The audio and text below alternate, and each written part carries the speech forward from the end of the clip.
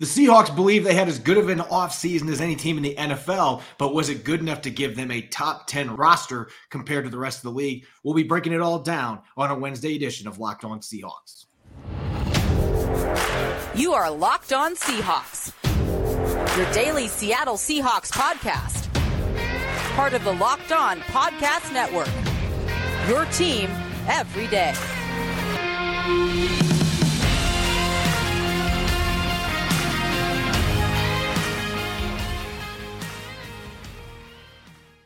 Greetings, 12. This is Corbin Smith, host of the Locked On Seahawks podcast, your daily Seahawks podcast, part of the Locked On Podcast Network, your team every day. Glad to be joined here for our Wednesday episode by my co-host in crime, Rob Rang, and a special thanks to all the 12s as always, whether you're listening from Golden, Colorado or across the country in Portland, Maine. We greatly appreciate you making Locked On Seahawks your first listen 5 days a week, and hopefully you had an amazing 4th of July holiday with your families. We've got a jam-packed episode coming your way. We've only got a little over 3 weeks until the start of training camp. That still feels like an eternity for me, but it'll be here before you know it. So we're going to continue our all underrated squads in Seahawks history with linebackers and receivers. We'll continue our 90-man countdown going into the 20s, numbers 30 through 26, and much more. Jam-packed episode coming your way, so let's get to it. Now for your lead story here on our Wednesday edition of Locked On Seahawks. This offseason, Seattle spent a bit more money than people anticipated. They were aggressive in free agency.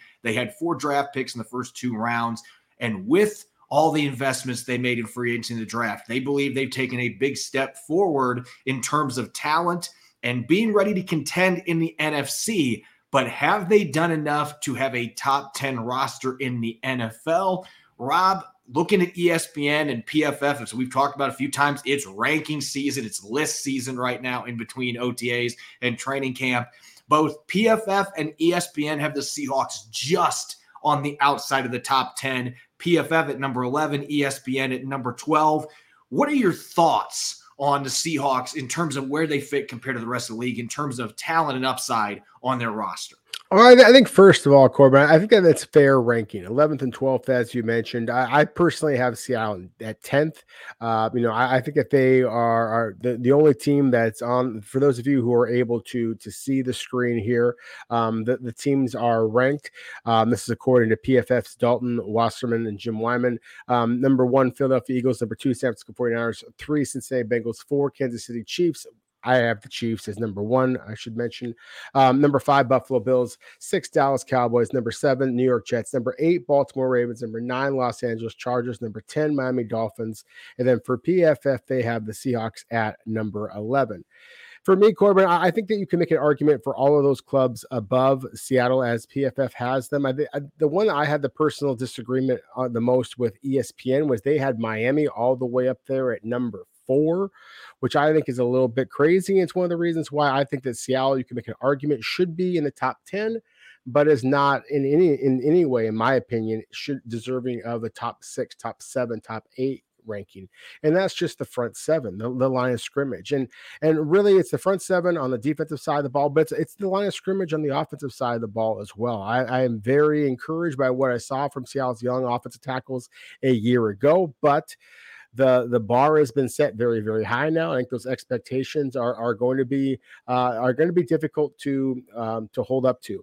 And I just see that the pass rushes that Seattle is going to be facing this year, to me, they are right outside. I have them at 10th, but I think that's kind of right there on the outside looking in as far as the real Super Bowl contenders. Yeah, I think that them being just outside the top 10, I actually think that's just about right now. Do I think there's a chance by the end of the year we could be looking at Seattle as a team that has top 5, top 6 talent? Absolutely.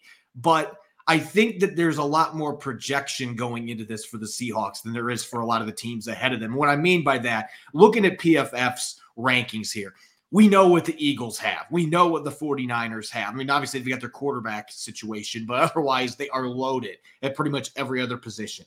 We know what Kansas City and Cincinnati are going to bring to the table. We know that Buffalo's got a lot of talent. The Jets just added Aaron Rodgers, one of the best quarterbacks to ever play the game. Dallas has got a bunch of talent. Baltimore does. Miami, if they can keep their quarterback healthy, the Dolphins have enough talent to be a top 5 team potentially, but they've got some question marks. my point being here, all those teams have a lot of established stars, and Seattle's got their handful of guys that are established stars. They're Tyler Lockett's, they're DK Metcalf's, they're Quandre Diggs. I think Tariq Woolen we can throw in that category, even though he's only going to be entering his second season. He's already ascended to being one of the best corners in football. But they've got all these uncertainties in terms of, we think Devin Witherspoon's going to be great. We think he's going to be a really good player. You pick him at number 5, but that doesn't guarantee success. There have been plenty of top 5 picks that haven't made it. Jackson Smith and Jigba, he's a first rounder, but he's your number 3 receiver, probably at best. How much of an impact does he really have? How good is the offensive line really going to be? You're hoping that Cross and Lucas make that big leap and that the interior of your line is better than it was a year ago. If that's the case, then your offense should be even better than it was last season. But there's a lot more what ifs with the Seattle Seahawks than what there is with some of the other teams that are in the top 10. Now, I will say this. I don't normally say PFF does a better job than ESPN when it comes to these rankings, but I actually agree with PFF's rankings more because there's a couple teams that were on ESPN's. San Francisco being at number 8 felt a little bit low to me. I know the quarterback situation there has made it a little bit of a discussion point, but the Cleveland Browns being in the top 10, and if Deshaun Watson returns to the form we saw a few years ago in Houston, then absolutely Cleveland could have a top 10 roster. But that's another team I was looking at today that I thought there's enough holes on that roster. And I have questions about the coaching staff too. That doesn't really fit into this particular ranking, but the talent overall, there's some really good players, but it feels like there's some holes on that roster that maybe the Seahawks don't have as many of. So that would be one gripe that I would have. I think PFF's list is a little bit better in terms of how they have the team sorted out, other than I would have Kansas City much higher than what they do. But the Chiefs did lose some key players this offseason, so that's worth noting. But going back to the Seahawks, I think that 11, 12, 13, 14 range, you could make an argument depending on what your grading criteria is.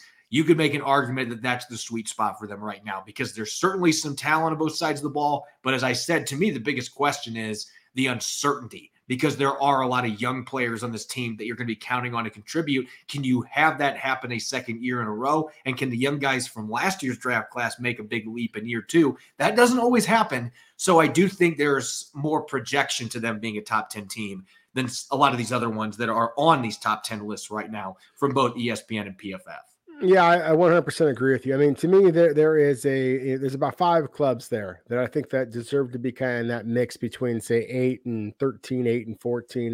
You mentioned the Cleveland Browns. I think that's a fascinating club there because I think in terms of just name recognition, when you consider guys like Deshaun Watson, what he can be when he's at his absolute best, Nick Chubb and Myles Garrett. I mean, those 3 players right there have such star power that they could just put a franchise on their back and carry them through. And I'm not sure that the Seahawks, any of their players, have demonstrated the ability to do that. With all due respect to the DK Metcalfs, the Tyler Lockett's, the Geno Smiths, or whoever the case might be on the defensive side of the ball.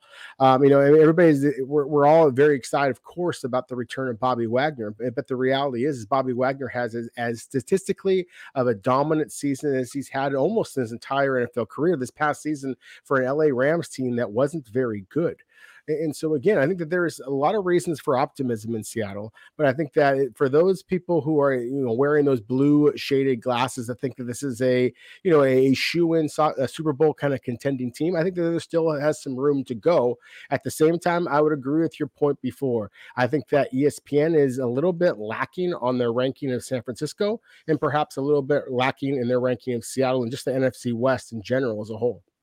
Yeah, and I believe it was ESPN that actually had the Rams and the Cardinals as the bottom 2 teams in the entire NFL. And me personally, I think the Rams still have enough talent there that I would not have them that low, but they had their positional rankings, and there are a number of positions where the Rams are near the bottom of the NFL and the Cardinals are in the same spot. So it doesn't seem like the division is being viewed near as prominently as what it has in recent seasons. And to an extent, I can understand it. But I do think that the Seahawks shouldn't be any lower than 14th on this because there is a lot of talent. There's a lot of good young players. But I think to put them in the top 10 might be getting the cart ahead of the horse just a little bit because I do think there's some projection to this team more so than some of the other teams above them that have more true established star talent. Coming up next, we're going to continue our all underrated team. We're going to shift to the linebackers and receivers. Rob and I will have two players at each position as we go into the Wayback Machine for Wayback Wednesday. You're listening to the Locked On Seahawks podcast. This episode is brought your way by FanDuel. Take your first swing at betting Major League Baseball on FanDuel and get 10 times your first bet amount in bonus bets up to $200. That's right, just $20, and you'll land $200 in bonus bets, win or lose. That's $200 you can spend betting everything from the money line to the over-under. So who you think is going to hit the first home run? It's all on the app that's safe, secure, and super easy to use. Plus, when you win, you can get paid instantly. There's no better place to bet on MLB than FanDuel, America's #1 sports book. So sign up today and visit FanDuel.com/lockedon to get $200 in bonus bets. That's FanDuel.com/lockedon. FanDuel, official partner of Major League Baseball. You're listening to the Wayback Wednesday edition of Locked On Seahawks. I'm your host, Corbin Smith. Glad to be joined, as always, by my co-host in crime, Rob Rang. And a special thanks to all the 12s out there, as always, for making Locked On Seahawks your first listen 5 days a week. For everydayers out there, coming up on a Thursday episode, we'll continue our training camp preview with the cornerback position, which may be the deepest and most talented position on Seattle's roster. You won't want to miss it. Let's continue our all underrated squads we have picked so far on offense. We've got quarterbacks and running backs. Defensive side of the ball, we've got safeties and corners. So we've taken care of our exciting skill guys, at least in the backfield on offense, and we get the entire defensive backfield filled out. But now it's time to get some of those pass catchers in. And Seattle has got some pretty good receivers that have kind of went under the radar over the years. So, Rob, I'm going to give you the mic here first, and you get a chance to pick two receivers in Seahawks history that you believe are underrated to put on your squad. Yeah, Corbin, there's so many great wide receivers to consider. I mean, I literally have the Wheaties box that has Steve Largent, right over my shoulder. I guess it'd be the over the shoulder, in the background here. I still remember that the catch Paul Scanzi made in the corner of the end zone against the Kansas City Chiefs to break the late great Derek Thomas's heart. Anytime I hear people have a conversation about underrated wide receivers in Seahawks history, I want to have a conversation just about the underrated wide receivers who wore number 89 in Seattle's history, because there's just so darn many good ones. Anyways, I could talk about this topic all day long. I'm going to talk about a player who is second in franchise history in touchdowns. And so in so many different ways, Tyler Lockett is the exact opposite of underrated. He's very well appreciated, but I don't know that he gets the national attention that he should. Corbin, this is a man that has scored at least 8 touchdowns 5 years in a row. No wide receiver in the NFL has done that.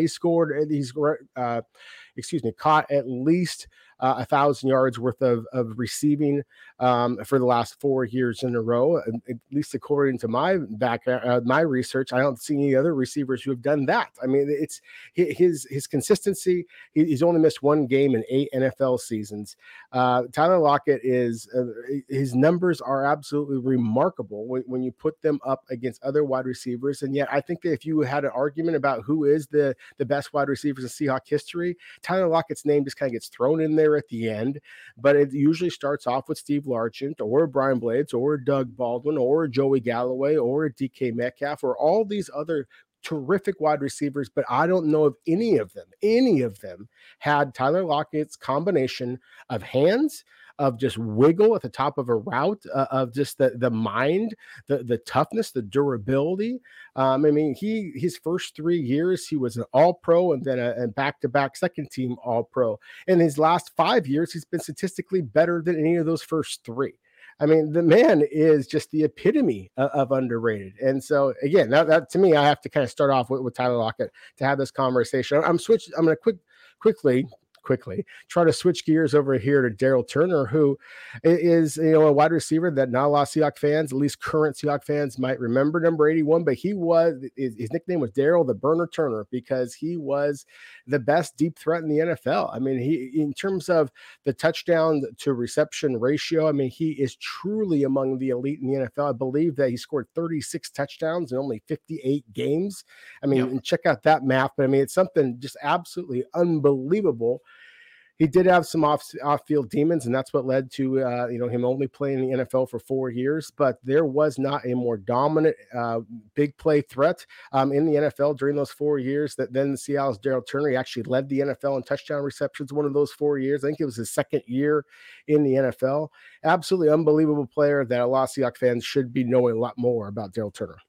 I actually wrote an article yesterday that came out for 4th of July, the most explosive Seahawk players, and Daryl Turner was number one on my list because more than 50% of his career touchdowns went for at least 20 yards. This guy was as elite of a deep threat as you're going to find. And it's too bad his career ended up only lasting 4 seasons, but man, those 4 years were flat out electric.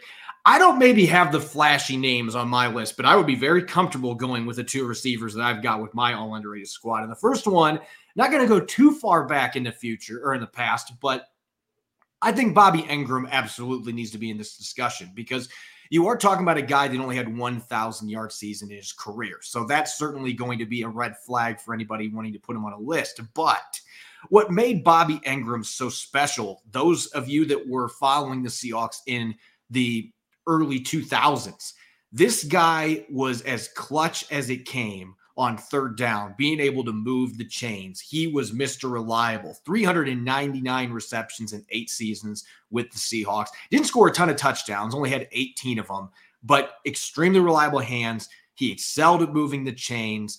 Excellent football IQ. That's why he's now a coach, and he's been in the NFL for a while. He was in college ranks for a while as a coach. This guy had great savvy on the field.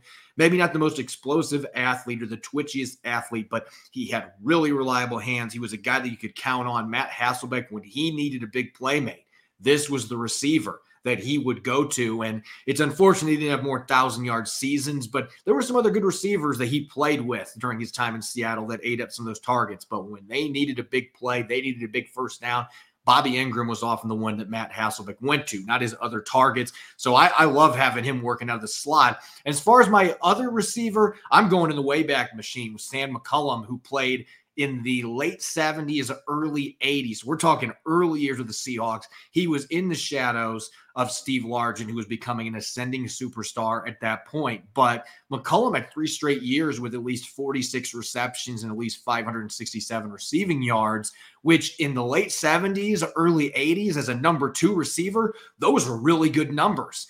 Yeah. In today's game, that's probably a 1,000-yard receiver, but they didn't throw the ball back then the way they do now. But this guy was 6'2", so he had the ability to win contested catches. He was a physical receiver. It was a tough matchup, especially for corners back then that were smaller than the ones we see out there in the field today in the NFL. So we got 2 contrasting receivers here. I think McCollum would be more of a downfield weapon with his size, Bobby Engram being that Mr. Automatic from the slot. I really like having these 2 guys catching passes from Seneca Wallace with my all underrated team. Let's go to defense now. Linebackers. Seattle's got a pretty storied linebacker history with Bobby Wagner being the headliner, but there's been some other really good linebackers that have come through the Pacific Northwest. Rob, who makes your list of all underrated team for your 2 linebackers?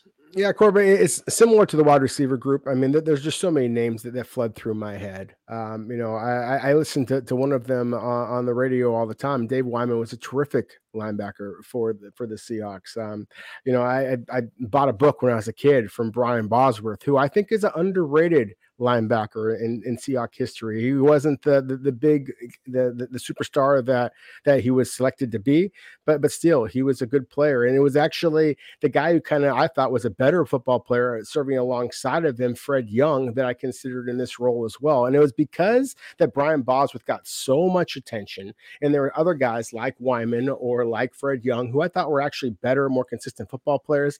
And that's what got me thinking back to the year 2000s, 2005. Seattle goes to their very first Super Bowl. And, everybody remembers the Legion of Boom in Seattle's victorious Super Bowl. And when you go back all those years ago, I mean, Matt Hasselbeck, Sean Alexander, you mentioned Bobby Engram correctly, sir, as their critical roles that they played in Seattle's success at that point. I remember a really good linebacking core that was definitely Lofa Tatupu in the middle, got a lot of credit, but Leroy Hill and Julian Peterson on the outside, those 2 did not get as much credit, I don't think, as they should should have. Julian Peterson spent a lot of time in the NFL, San Francisco, Detroit. He only spent 3 seasons in the NFL with the Seahawks, but all 3 of those seasons he was a Pro Bowler, so he definitely had a very memorable time in Seattle. And then with Leroy Hill, I mean, talk about a guy that I think, again, was just kind of criminally underrated in terms of his ability to drop back into coverage. He did not have very many interceptions. I don't want to misconstrue that, but he was productive. He had good instincts in coverage. He had terrific speed. When Seattle asked him to blitz, as they did in his rookie season, we only had 9 starts, but I believe he had 7.5 sacks. He was terrific in that regard. And just talk about, I mean, he's kind of like the classic run and hit linebacker. He's 6'1", 235 pounds, Corbin. He just absolutely smacked people. He gave Seattle kind of that initial speed element that they had been lacking. And certainly as great as a player as Lofa Tatupu was, and I was a huge Lofa Tatupu fan, he didn't have the closing speed that Leroy Hill had. And so to me, that was one of the reasons why I think that Hill was, again, kind of like Daryl Turner, because of the speed that they offered. I think that they were better players from a scouting perspective than I think that the average fan might have understood, just because of the element of speed that they offered and how they made the opponents' game playing against them that much more difficult. It's fitting that the Seahawks are going to be wearing 90s throwbacks, because I have quite a few players that were really good on those 90s teams that didn't get the attention they deserved because, quite frankly, the Seahawks stunk for most of the 90s. But Terry Wooden is one of the players that always jumps out to me. And I was just starting to watch football when he was really dominating. But I just remember seeing number 90. It felt like he was in on every tackle. From 1993 to 1995, 3 straight years with over 100 tackles. In 1995, he led the league in solo tackles, not combined tackles, solo tackles. This guy was an outstanding run defender, and he was an underrated coverage linebacker too. 6 interceptions during his time with the Seahawks. He recovered 10 fumbles. So this guy was involved around the football seemingly every play, and yet he never made a Pro Bowl. He never was an All-Pro selection, and I think he was good enough to be that caliber of player for a number of years in Seattle. But unfortunately, he was playing in the Pacific Northwest for teams that weren't playoff teams, so he flew under the radar. But Wooden was a really good player, and right before Bobby Wagner came to town, I think David Hawthorne would be remembered a lot more by Seahawks fans if one of the greatest linebackers ever didn't come in right after he left. But David Hawthorne fit everything Pete Carroll looks for. He was an undrafted, undersized guy coming out of TCU. He comes in and has 3 straight 100-tackle seasons, 2 of those being with Pete Carroll as the coach in 2010 and 2011. He intercepted 7 passes. This guy had 6 sacks, too. He could blitz. He was athletic. He could do a little bit of everything. And, oh, by the way, he had that crucial fumble recovery and that huge upset over the Saints in the beast mode game. So this guy came through with big plays. He did a little bit of everything, and he had some decent seasons in New Orleans, but he never was as dominant as he was the 3 years in Seattle. I thought he was one of the few bright spots in the defense that had a lot of holes. David Hawthorne cleaned a lot of plays up, so I've got to have him on this list of players that I think is very underrated, regardless of position for the Seahawks. That was pretty darn good. And then, oh, by the way, Bobby Wagner is going to come in and make everybody forget about you, and it's unfortunate, but he was a really solid player. You're listening to the Wednesday edition of Locked On Seahawks. It's your host, Corbin Smith. Glad to be joined, as always, by my co-host in crime, Rob Rang. And a special thanks to all the 12s out there. We greatly appreciate you making Locked On Seahawks your first listen 5 days a week. For everydayers, we'll continue our 90-man countdown tomorrow, and we're going to be talking cornerbacks with our latest training camp preview installment. You won't want to miss it. Let's get to that 90-man countdown. We're now going into the 20s, numbers 30 through 26. A lot of bigger names, a lot of familiar names for Seahawk fans. And Rob, we're going to start off this list at number 30. He's numbered 30, so this is the perfect spot for him. But this is a guy that I think everybody is thinking he's lost his starting job because Devin Witherspoon has come to town as number 5 overall pick. But Mike Jackson continues to tell people with what he does on the field that not so fast, my friend. And as we've talked about, if they put Witherspoon in the slot some, Mike Jackson could still very well have a role, a significant one, for this secondary in Seattle. Corbin, by now, I think we've played through all of the Mike Jackson as far as the entertainer, kind of jokes and cliches. But yet, here is another one.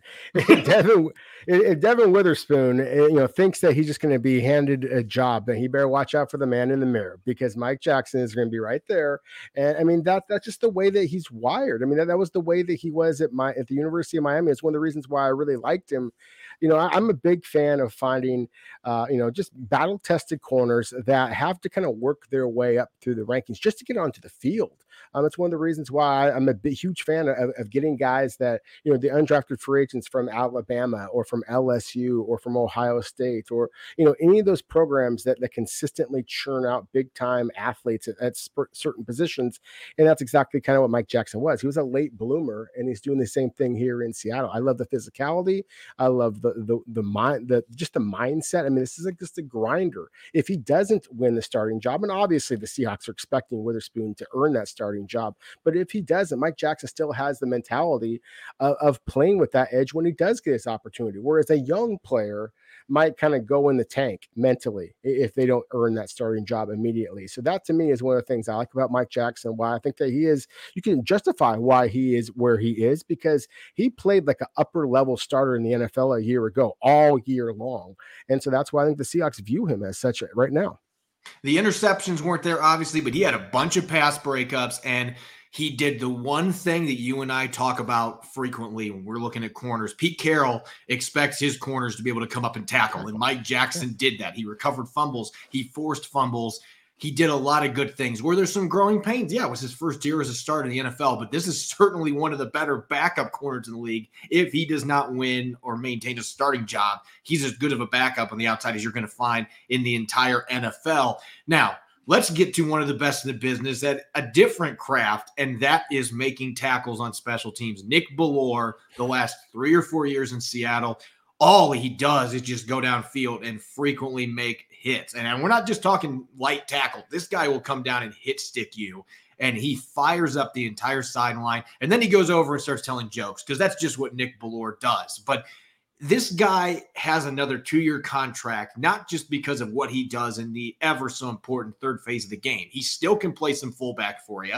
In a pinch, he can play linebacker. You hope you don't have that many injuries, but he can do it. He started games at linebacker in the NFL, and he is a team captain. One of the reasons why is the personality that he brings to the table. There's nobody like Nick Bellore. And so for fans that wonder why they invested $6 million in a 2-year contract in him, this goes beyond what he does on the field. This guy is one of your culture setters. He's truly become one of those guys, and that's why he's now going to be entering what I believe is his 5th season in Seattle. It's hard to believe, but this guy, I think he's going into his 13th season as a former undrafted player out of Central Michigan. That is a remarkable feat.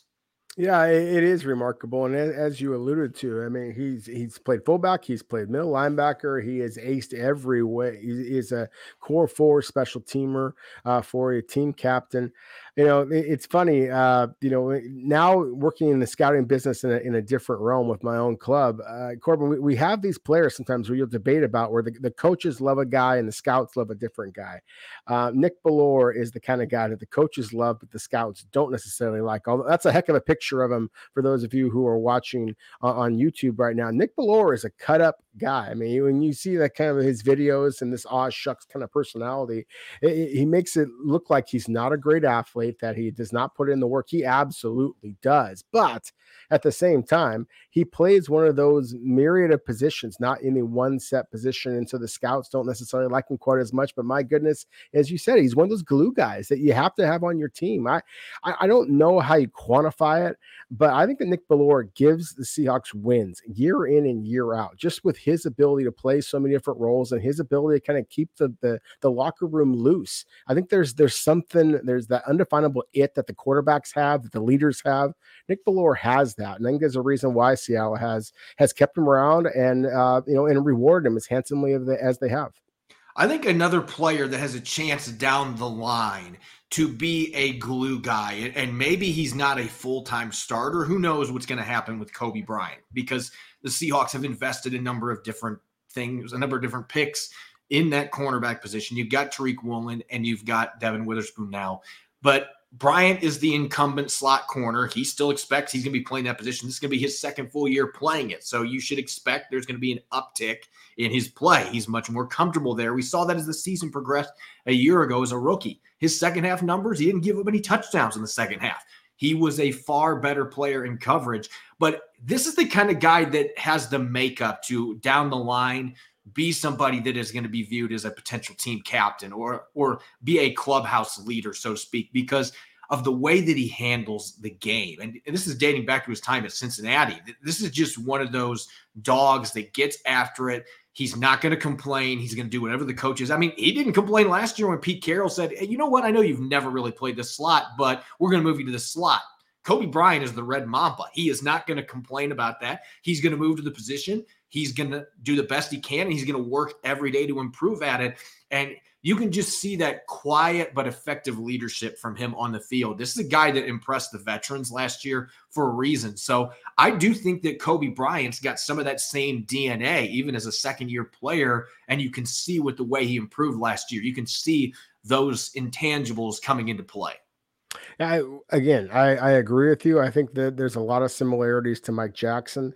Mike Jackson played a lot more outside, at least from what I remember at Miami, and Kobe played a little bit all over the field. And that's one of the things I liked about him coming out of Cincinnati.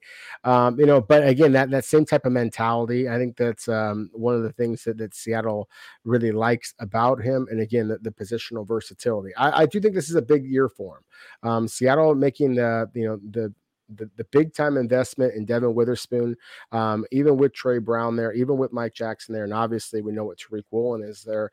I think that we have to see continued improvement from Kobe Bryant. I was very encouraged, as you mentioned, he did not give up a touchdown in the second half of last year. I want to see him play more and more critical snaps. I'm excited about what I've seen from Kobe Bryant, but I have not been floored by what I saw from him. And so I want to see him continue to kind of make steps. Otherwise, I think that the defensive talent on this squad and this secondary is good enough that it could leave him on the outside looking in when it comes to playing time. And considering his big name as the Thorpe Award winner and seeing some pretty considerable time as a rookie, I think some Seahawks fans might be surprised if he doesn't get himself onto the field this year. Yeah, Julian Love's another player we have to mention here too, because he has played a lot in the slot as well. So he's going to have competition there. This job is not just going to be given back to him. He's got to maintain it by making improvement with the new competition that has been added. With all the new weapons the Seahawks have on offense, we've talked Jackson Smith and Jigba. They've still got DK Metcalf, Tyler Lockett, D. Eskridge is still around. The tight ends have kind of become a little bit of a forgotten discussion point at times this offseason. And I've mentioned it. I do think it's going to be difficult to get a lot of targets to the tight ends because there's only one football on the field and all the different players that they're going to be trying to feed the ball to. Tight ends are probably going to get the short end of the stick. Although ironically, with a 6'7" tight end, maybe Colby Parkinson is the one that can buck that trend, Rob, because I look at the receivers Seattle has. Obviously, DK Metcalf at his size, he should be a red zone weapon, but he's been somewhat inconsistent down there at that end of the field. Colby Parkinson should be one of the premier tight ends in the league when you get inside the 20s. When you're talking about a guy that's 6'7", you can run the way he can with the soft hands. He had no drops last season, an improved blocker too. We talk about Will Dissly and Noah Fant. They're both higher in our rankings. They've got more established snaps, but I still wonder if Parkinson might have the highest upside, at least on this particular football team, because his strengths maybe have a chance to be utilized more in this offense with the other weapons they have around. Even with Smith and Jigba coming to town, Parkinson, that size in the red zone, that could give him a lot of touchdown opportunities this year, especially with the growth he showed finally being healthy a year ago. Corbin, I've agreed with a lot of the things that you've said during today's show, but none of them have I agree with as passionate as I do what you just said about Colby Parkinson being one of the most underrated players in really in the NFL. I think that he could be an absolute superstar if he was a featured component of Seattle's offense. I don't see many tight ends who are built the way that he is, that can run like he can. He's not an explosive like 4-4 kind of a guy, but he has these long strides. He gets the galloping pretty good. He shows some savviness, and then he's got terrific body control. You put that ball up, he can jump up in the air, kind of twist and contort in space, and just pluck the football at its highest point. Really use his height to his advantage. It's one of the things that frustrates me sometimes with DK Metcalf. We don't see him use all of that 6'4" height to his full advantage. He catches the ball right here half the time rather than way up here. You see Colby Parkinson at times extend those arms and snatch the ball out of the air. So I agree with you. I think that Colby Parkinson could be a true just difference-making type of a weapon in the NFL. I just don't know that Seattle is going to get him the ball. We just were having the conversation before about like the most underrated players at different positions. I think that Colby Parkinson could wind up going in the NFL to an offense that is going to feature him. I think it could be freaking Jimmy Graham. I think the guy could go absolutely nuts and just be a red zone target that gets 10, 12 touchdowns for a club. And so for the life of me, I don't understand why Seattle hasn't taken better advantage of that, other than the fact that, as you alluded to, you got a terrific, actually more explosive athlete in Noah Fant, who in my opinion, just doesn't have the footwork that Colby Parkinson has, and then just a bruiser in Will Dissly. And so I love the strides that we've seen from Parkinson as a blocker. I think that he really is coming to his own. And for still a fairly young player in terms of just his body, I really think that the sky is the limit for Colby Parkinson in Seattle or for another club. And he's just improved so much as a blocker. Last year, the first couple of years in the league, we didn't get to see a lot of him anyway because he had injury issues with his feet. But he just didn't look comfortable with inline blocking. He was a receiver when he first went to Stanford. He was 220 pounds, but they've added a lot of muscle, and his mindset has just changed. And now he can handle those inline duties, which means a lot more snaps. By the end of the year, he was getting some of the snaps that Noah Fant was getting early in the year. So I do think that is a storyline that's going to be interesting to watch. And we might talk about that on a later episode. Let's get to our last player here on this segment of the countdown for Seattle to really make that big leap they want to make this year. You and I are both probably in agreement on this. The interior offensive line being better than a year ago would be a big part of that. If they can get better pass protection, better run blocking, just better performance as a whole from their interior offensive line, the Seahawks are hoping that Evan Brown is going to be able to contribute for that.